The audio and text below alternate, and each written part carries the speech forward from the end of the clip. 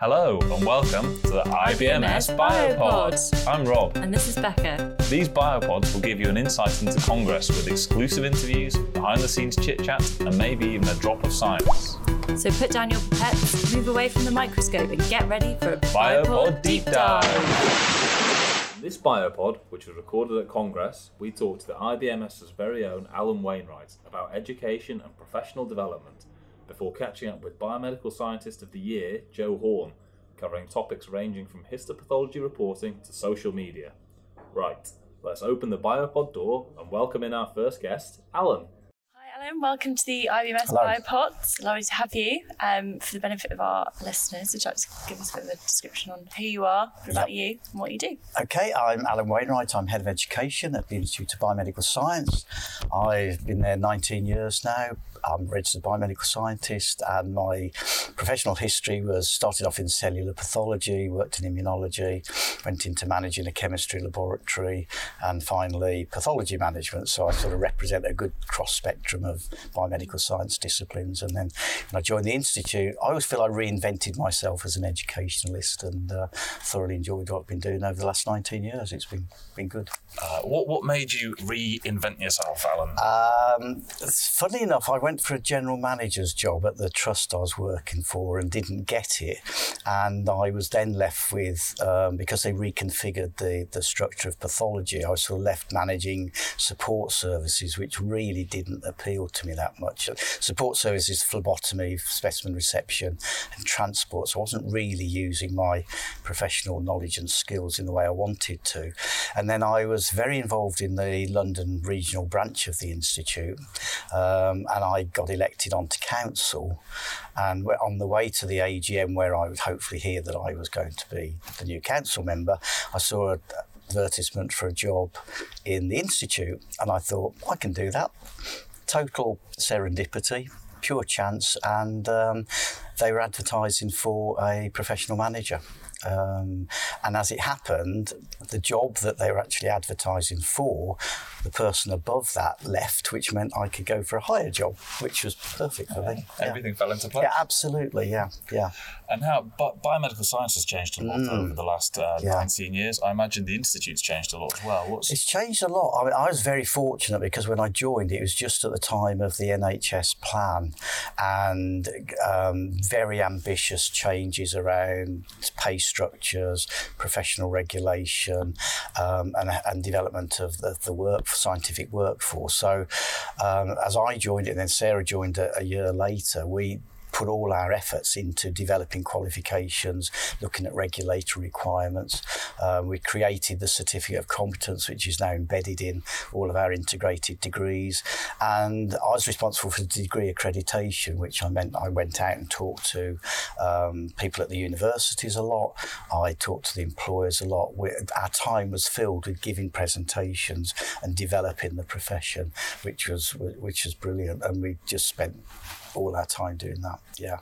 And why has professional development and education and examinations and qualifications, why have they changed so much over the last couple of decades? Is that driven by changes in the sector? Or? Yeah, I think it's the whole concept of developing the workforce was in response to technology changes and professional regulatory changes. And what it really did was open the door for us to look at opportunities. There was a document called Making the Change, which had a description of registered practice up to consultant practice, and that became our vision. It was a vision of modernising scientific careers, which is something we had to work with, but it also said you could be a consultant biomedical scientist, and that was important to us. So this was about recognition, responding to the change in service delivery, but really driven by a need to develop our members and through a qualification and knowledge skills framework. And at the moment, is the kind of trend to broaden routes of entry or to narrow them down? What's the kind of direction? Well, ironically, the modernising scientific careers was aimed at having single point of entry for all of the healthcare science workforce, and the biomedical science routes, which were 3 at the time, accredited degrees with a degree, without with the training, without the training, and non-accredited degrees, were seen as too varied. We've actually now got double the number of routes in because we've got equivalence routes into the profession, we've got apprenticeship routes, we've still kept all of our traditional biomedical science degrees, and we just responded to basically lack of funding. Creation of apprentice routes created a new opportunity, and we've just sought out opportunities to develop the workforce in as varied and flexible way as we could. And that is also in response to the employers, because they wanted flexible routes. They wanted to be able to match the resources they got to the opportunities to get involved in education and training. They didn't want to be pinned down with one type of entry.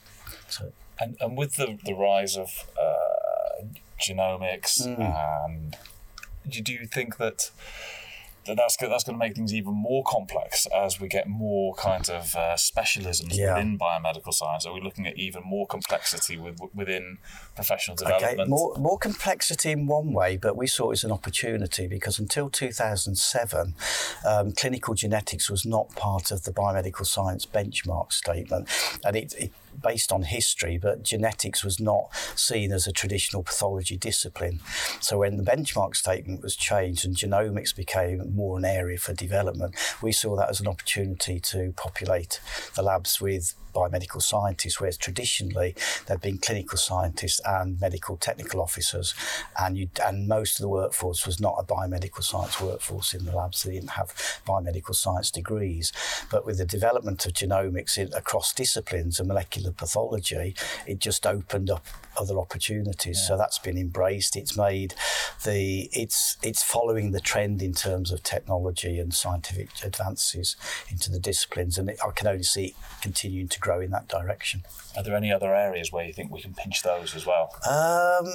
Point-of-care testing is a biggie in the sense of it's always been part of pathology, but it's actually getting out into the community more, and it's not so much having a problem with other professions doing it, it's making sure that pathology are quality assuring it and that the standards are appropriate to the profession. So I think really extended roles with the community. We're looking at things like prescribing as an area that biomedical scientists can do, and it's using the knowledge and skills that we've got to basically get people to be operating at the top of their ability, not towards the lower end, which means letting go of some of the stuff at the bottom, creating opportunities at the top.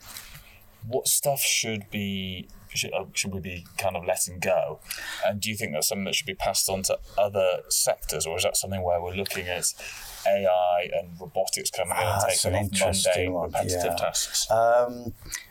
When I started, most of my training early on would be equivalent to support staff level at the moment. We didn't have support staff. We were trainee biomedical scientists or medical laboratory technicians at the time. So certainly the way technology's gone, there are routine tasks where people are just following standard operating procedures, and that is not really what a graduate needs to be doing. So the routine tasks can be let go, specimen reception and things like that. We can have management over those and quality assurance of them. The robotics and the AI is an interesting one, because that's going to change the way things are reported. And again, it's pattern recognition in many cases, and there's opportunity for biomedical scientists to do that across the disciplines. We're doing it in cellular pathology, histo reporting at the moment, and pattern recognition is basically cells in hematology, it's plates in microbiology. It's been done with the cytoscreeners at a lower level, and I think it's using our abilities to do that, and given the potential shortage of medical staff, there are opportunities to move into those areas, and I think that will be aided by technology. Bioinformatics is another big area that we haven't really got into, but biomedical science lends itself to that. It's interpretation of data. So plenty of opportunities. Do you think any of them pose a threat as well? Say, for example, with digital pathology, we've got the pathologists kind of controlling the machines, but will there ever be a point where the machine is able to be an autonomous piece of equipment. Yeah, I know where you're coming from. I think the preparation of the slides is always going to be within the biomedical science area, but support staff will do some of the easier stuff. I think the problem with AI and machines doing too much is they're only as good as the information that's gone into them, and they can do broad guidance towards what the diagnosis might be, but I still think you need somebody qualified to make that final reporting decision. I think it'd be very difficult if a machine had total control of something, and that would be, I could equate that to an aircraft where the pilot at some stage might need to override the computer to save lives. I would not want to think I was totally in the hands of a computer if things went wrong. No. And for people who are currently in education and they're going through the system, they're looking forward to being a biomedical scientist, what do you think the future profession will look like for them? Do you think they've got that there are going to be more disciplines? Do you think it's going to be a harder environment? Do you think there's going to be more CPD? I think there's potential for discipline boundaries to start to dissolve a little bit, particularly with, as you mentioned, molecular pathology and technology. I mean, we've seen it with chemistry and microbiology, and some of the analysers will do tests that traditionally were done in one or other discipline. Immunology crosses over into haematology and chemistry these days. So I think there will be a merging of disciplines, but where youngsters have opportunities to develop. We heard this morning, Congress, about the physicians' associates, and biomedical science graduates make very good entrance into those programs, and it's basically a 2-year program where there's a discrete area of practice that's linked to diagnosis and clinical interpretation, and I think our profession will expand into those areas. There's talk of changing biomedical science graduates from biomedical science degrees to top those up into other areas of healthcare which are short and difficult to recruit to. So from an educational perspective, I think the opportunities are there. I think we just got to be aware of the opportunities, not be too precious about hanging on to things that don't strengthen our profession, and look for opportunities that do. That would be my take on it. And in your presentation this morning at the IBMS Congress, you talked about how important it had been historically to maintain the identity of biomedical scientist. Yeah. Why is that important, and will that always be important? I think it's been important for over 100 years. I think it'll always be important. And to give you an example, just to show how receptive people can be to propaganda and politics, somebody rang up and actually asked if the Institute would still be open to members in 6 months' time, because they'd heard there was going to be a new overarching body for healthcare scientists.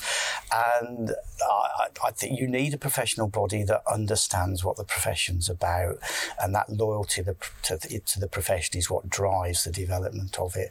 And I think that's why it's important that we retain that. It doesn't stop us expanding into other areas, but for me, I feel very strongly that the biomedical science identity, the use of the protected title, is very important. And just because we don't feel recognised does not stop us doing a good job. That is a nice note for me to pass you over to Becca. So, I think we'll kick off with, what is the best piece of advice you've ever been given? Take any opportunities that you can. Excellent. That's how you got your job. Yeah. Do you have a favourite piece of lab equipment? Not really, no. I can't think of one. Not as a favourite. That's fine. Do you have a favourite pathogen? Pathogen? Yeah. No. That's very boring of me, isn't it? I'm not a microbiologist, so I tend not to think of it. Cell?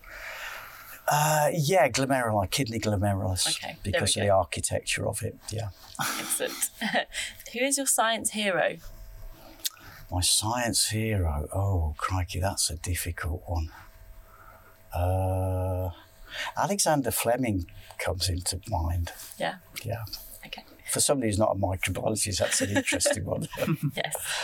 I think discovery of penicillin was so game-changing, yeah. Excellent. Can you describe your job in 3 words? Exciting, very busy and challenging. Excellent. And finally, what is your favourite thing about Congress? Just meeting people I haven't seen for years, the networking opportunities, and just being able to contribute to the development of the profession. So we now have overrated, underrated, correctly rated. So first off, team building exercises. Are they overrated, underrated, or correctly rated? Underrated. Oh, do you want to know why? I don't think we make enough of them. Yeah. We don't use them in as many opportunities as we could do. I think people can learn about themselves, they can learn about other people from them, and you always take something away if you engage with it. They're only underrated if you don't engage with it. Overrated if you don't engage with it. And lab coats? Essential. I don't know if they're overrated or underrated. Probably rated correctly. They are the essential piece of equipment in the laboratory. Socialising with colleagues?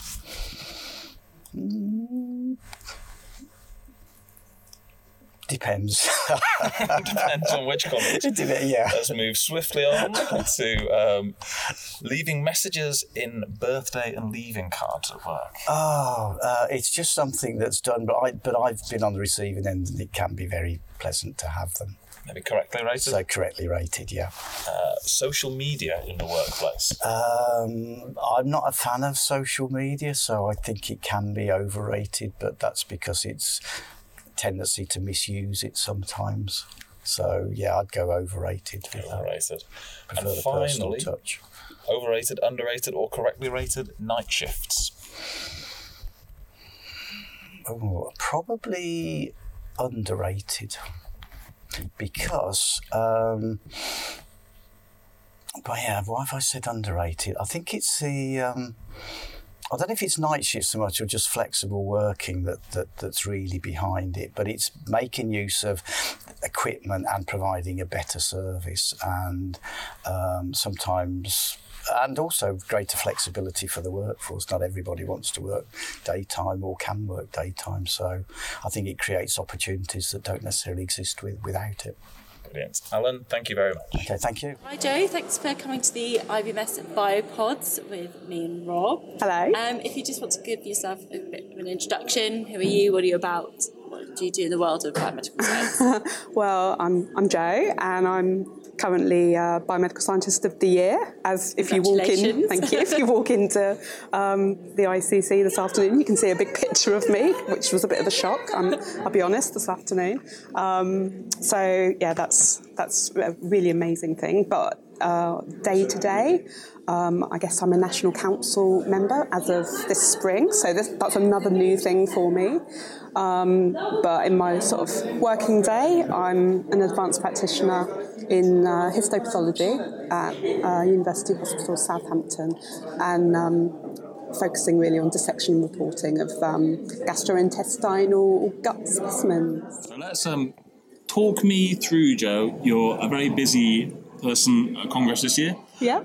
Talk me through the different sections that you're doing and the topics that you're covering. Okay, so really, I guess I've got two roles this time. One of them is completely new. I've only ever been for just over one day in my whole career, and this is my first time being here for the whole of Congress. So I'm pacing myself, firstly.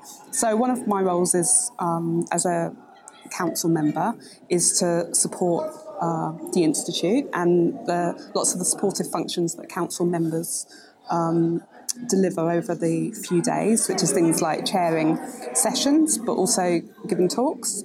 So I'm obviously doing that, but I'm also doing a workshop on Monday afternoon about interesting cases for cellular pathology. That's a brand new workshop, so I'm really excited about that, and I'm running that in collaboration with a lady called Chantal from NICWAS, who's doing some interesting cases, some EQA cases. So that'll be a really good session. And then Tuesday, I'm doing a Hall 4 talk, so one of the free talks where people can come and learn about what they need to do if they're about to sit the reporting exam in histopathology, which I have done it. I've been there. So it's about experience and practical things that people need to do to get themselves ready. And then the person that's talking before me is doing a very similar thing for the dissection exam, which I've also done. So I'll be going to his session as well. And then Wednesday morning, I'm doing my sort of more formal talk on histopathology reporting and what's happened in the last 2 years, because I gave a similar talk 2 years ago. So really, this is just looking at what the progress has been and what the exciting opportunities are for the future. And then, as well as all of that, we've got 3 open sessions at different times on Monday, Tuesday and Wednesday with me and other people from the histopathology reporting conjoint board, where people who want to know more about the dissection and reporting qualifications can just come and have a chat with us. That seems like a good point to jump in and say what has happened in the last 2 years with the reporting programme. What have the changes been? That's for my talk on Wednesday. No, this will be going after your talk, so we're not breaking any embargoes. Lots more people have qualified. So when I did the talk it must have been September 2017, I'd just finished training. I was just about to get my CCT, my Certificate of Completion and Training. So and I finished that at the same time as one other person. And then it's been like dominoes. Loads of people have followed us after that.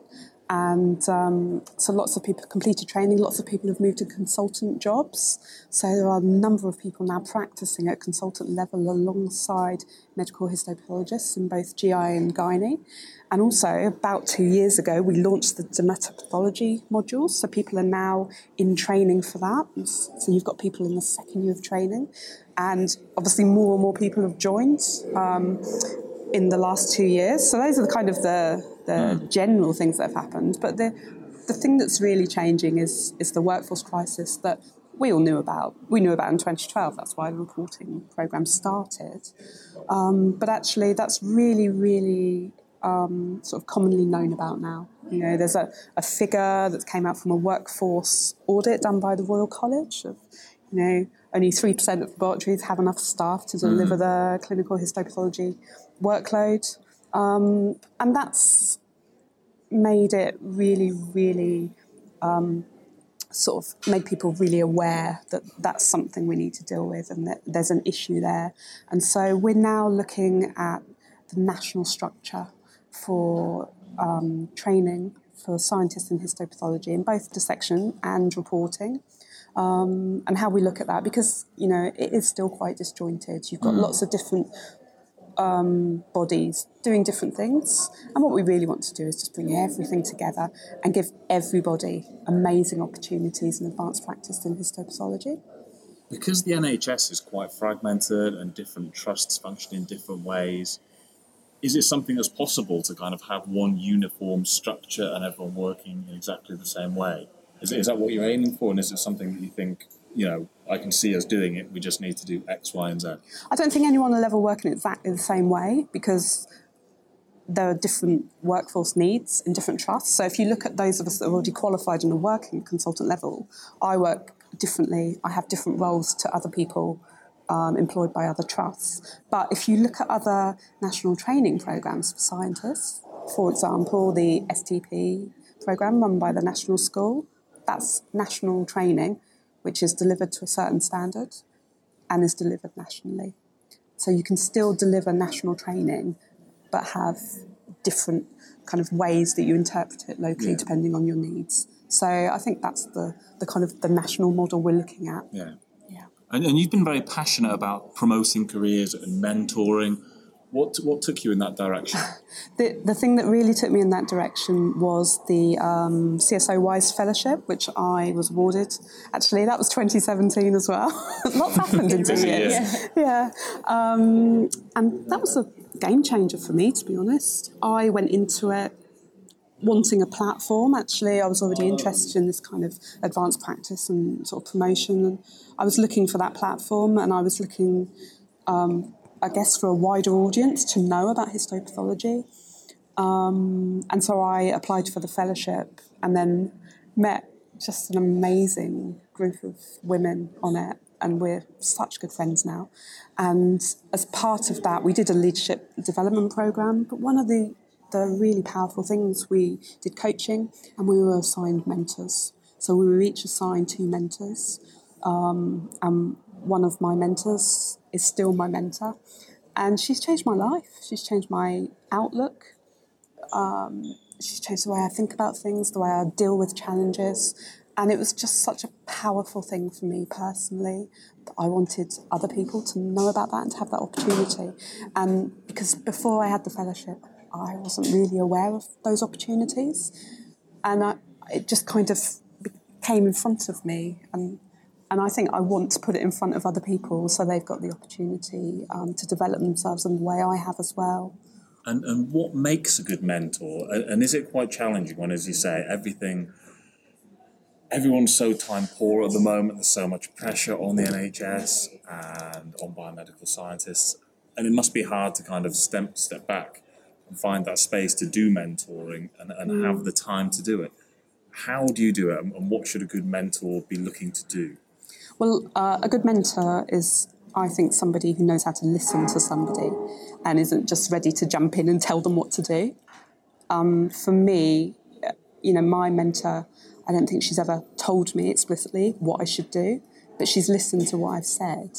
And then she said, go away and think about this and frame things. And, these are the messages, those underlying messages that you're giving me, and go away and think about what that means to you, and then what decisions you might want to make based on that.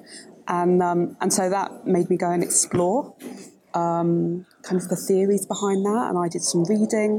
And so I think it's that kind of, that learning and development that you need someone to push. So I think, my mentor had formal training on mentoring and coaching, and now I've gone and done that as well. So now I had the kind of idea, because I think you naturally can do that. Everyone's got it within them. But I think having the theory behind you is really, really important. So I think a good mentor will have some training behind them. But equally, they should have a natural ability. But they need to listen to people and just not tell them what to do. And for me, I mentor some people now, some that I work with within my department, but others that I don't work with on a day-to-day basis. And we do it in a number of ways. If I'm in the same city that they live in, we'll go and have brunch. Sometimes I get a message, they say, can we talk? And we just find the time and we just have a chat. You can make half hour, you can make an hour for anybody. It's important. And I think for me, it doesn't matter about time pressures. It's about valuing the importance of actually taking a step back sometimes and to actually think. And also, it's easier for me because I'm a very high reflector. So I'm all about taking time, stepping back and reflecting on things and thinking about things. And if someone's listening to this thinking, that sounds brilliant, I wish I had a mentor, how would someone go about getting a mentor? Well, in my trust, we have a formal programme. So I accessed one through my trust as well. So I say that's the first thing to do, is actually have a look on whatever it's called, the staff intranet, and actually see if there's anything formally available, because there may already be something there. If not, I would go to the Education and Training Department and I would actually ask, because there may be something that's informal. You may be directed somewhere. I know that the Institute are interested in this area as well, and it's something they're looking at exploring, and I think that is a really, really good and powerful thing to do. So hopefully there may be something through the Institute in the fullness of time. And alongside that, you've been quite prominent on social media and played quite a big role in kind of highlighting the role of the profession. Yeah. What do you think the public perception is of biomedical science, and why do you want to change what that is? Well, that's quite sort of timely, actually. We've got a lot of work to do. We've made massive strides. For me, one of the most powerful things that I did was running the @NHS Twitter account, and that was advised to me when I was doing the fellowship, and I didn't know anything about it. Again, it's someone putting something in front of me. It's those opportunities and not being scared of it and just going for it. And I'm a lot more savvy at Twitter now than I was when I did that. I was really learning as I went. Just so our listeners know, that's when you take over the Twitter account for 24 hours, is that right? It's a week. A week. Monday to Friday, 9 a.m. till 5 p.m. And it's a different person every week. Sometimes it's shared by different people, and it's a different person who either works in the NHS or maybe is a patient or has some kind of involvement. and it's fascinating. And when I did it, I can't remember the numbers now, it had 27,000 followers, and it's doubled, I think, in the last sort of 2 years. Oh, wow. And it's a massive, massive way of reaching people. And I'd advise everybody to have a go, especially if you're working in an area you think no one knows what we do. You know, it's just an amazing and quite straightforward way to reach people. You know, I applied for it and I was doing it a few months later. But it's timely as well. I went into a school this week to do a one-to-one sort of STEM visit for a student that was interested in studying biomedical science. And it was a real eye-opener for me because she'd spent the summer thinking about what she wanted to do. And she'd obviously gone away and researched it. And it's really, really clear to me this week that there's a perception that we're isolated. We don't have any communication with anybody outside of a lab. We're all in the basements. And for me, in my job, that's not true. I have a huge amount of communication from my clinical roles with, the clinicians as part of MDTs, but also as part of my education role. And we've all got that within us. Even if it's, when you're starting out, it's an outreach role. You go and do a careers fair. We've all got that opportunity. But people don't perceive that. They see it on TV programmes, that the person in the lab, doesn't talk to anyone. And it was amazing because the person I was speaking to, she was sort of seeking reassurance that actually, if I had a career in biomedical science in the laboratories, would I actually get to work with other people? Would I get to collaborate and communicate? And it was just such a thrill to spend an hour telling someone of the amazing opportunities.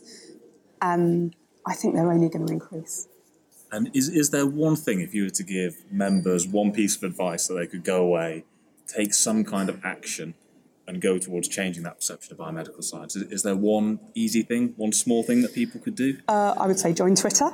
I think that's the best platform for getting out there, to be honest. It's not as scary as it appears. I think that's a pretty easy way of reaching people straight away, and also getting support and actually forming these sort of networks. You say, oh, we're all really busy, it's really hard to physically find the time to go and have meetings, to go on courses, to gain education. But Twitter is a really, really powerful way of doing that within your sort of professional networks. It's been life-changing for me, to be honest. And lots of the people I'm going to meet this week, I've possibly never met before physically. We've met through professional kind of networks on Twitter, and I would say that's the easiest way. And I would say the other thing is outreach and careers fairs. So it's really, really hard, especially in your early career, to get the time to go out and do those things. You think, it's what the education lead might do, or you think that's what this person might do. But actually, it's for everybody. Outreach is for absolutely everybody. And I would say if you get the opportunity to go and do a careers morning or to go and do a STEM talk, it's really easy to sign up as a STEM ambassador. I would say go and do it. I think it's really important. Brilliant. Okay, so these are light-hearted, Anna, so don't think too much into them. So we'll kick off with something quite relevant, actually, and you might have covered this already, but what's the best piece of advice you've been given? This is probably going to come from your mentor. It is. It's actually on my computer screen. I have it stuck there. Or if you work with me, you'll know this, but the best advice is to be a fact finder. And I have that on a piece of paper stuck to my computer. And it's because my brain's slightly anxious sometimes, and I worry about stuff that maybe is never going to happen. And I have that piece of paper because when my brain's doing that, I look at it and it reminds me to wait until I've got the facts before I worry about stuff. That's really good advice, actually, just for everyone. Yeah. It's quite a nice way of looking at things. Yeah. Great, thank you. Who is your science hero? Oh, I've got too many. I think it's all the people that are like me and just quietly get on with it and get the job done. So it's the quiet ones. The unsung heroes. The unsung Yeah, and some of them I know from Twitter, and a lot of people. It's not necessarily the people that shout the loudest. It's the ones that just get on with it. I think they're the inspiring ones, and I'm all for building them up and supporting them. Great. Yeah. Can you describe your job in 3 words? Bloody. Pooey. Amazing. 3 words I've never thought I'd hear together, but there we are. Excellent.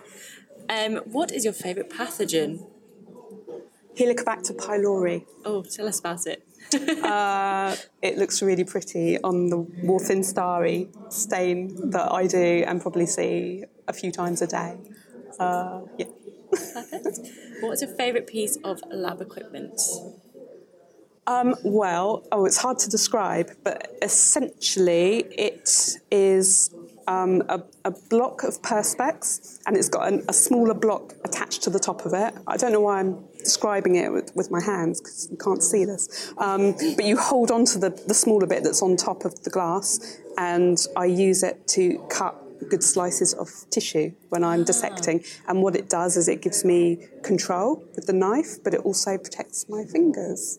And that was designed for us by our engineering department at my trust. And it's my favourite, my most useful, Bespoke most bespoke piece of equipment I've ever had. Great. And finally, what's your favourite thing about Congress? It's meeting all the people that I've never met physically before, all those amazing people that I've been talking to and collaborating with on Twitter for the last 2 years, but I've never actually met. And actually just people coming up and going, oh, hi, I know you from so-and-so. It's amazing. It's really rewarding. And you'll get flagged from your face on the billboards as well. Like, there's Joe. Excellent. Okay, this is overrated, underrated, correctly rated. Okay. So I'll say something and you've got to tell me how you think it's rated. Team building exercises. Oh, overrated. Why is that? Because I'm a high reflector and that gives me anxiety just saying the words. And I know that's not probably the PC thing I should say, but sorry. Lab coats. Oh, overrated. Sorry. Because I'm quite reactive on my wrist, so I can't wear jewellery. And so anything touching me for a long period of time, I get sort of these stupid hives almost. So I'm not a massive fan of Howie coats, I must be honest. And also, if you're cutting up specimens with poo and blood, and you have an apron over it, not even that can... it's not the best colour. Yeah, it's not great. Yeah, white is not the best colour. It's not brilliant. I should do a murky reddy brown. Yeah. Your engineering department could do you one, maybe. Maybe. Socialising with colleagues. Underrated. I think there's obvious reasons there. Yeah.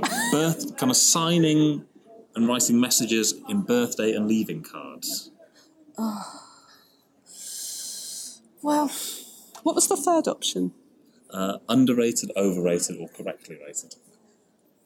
It depends who the person is. Correctly rated. Correctly rated. Social media in the workplace. I think we can guess at this one. Underrated. And finally, night shifts. I've never had to do them because I work in histopathology. Lucky person. Yeah. Why do you think we chose it? Thank you very much to Biomedical Scientist of the Year, Joe Horn. Thank you very much. Thanks for listening. We hope you enjoyed the episode, and don't forget, this can be used for your CPD. See you next month for another Biopod. This is Becca. And Rob, Signing off. Bye.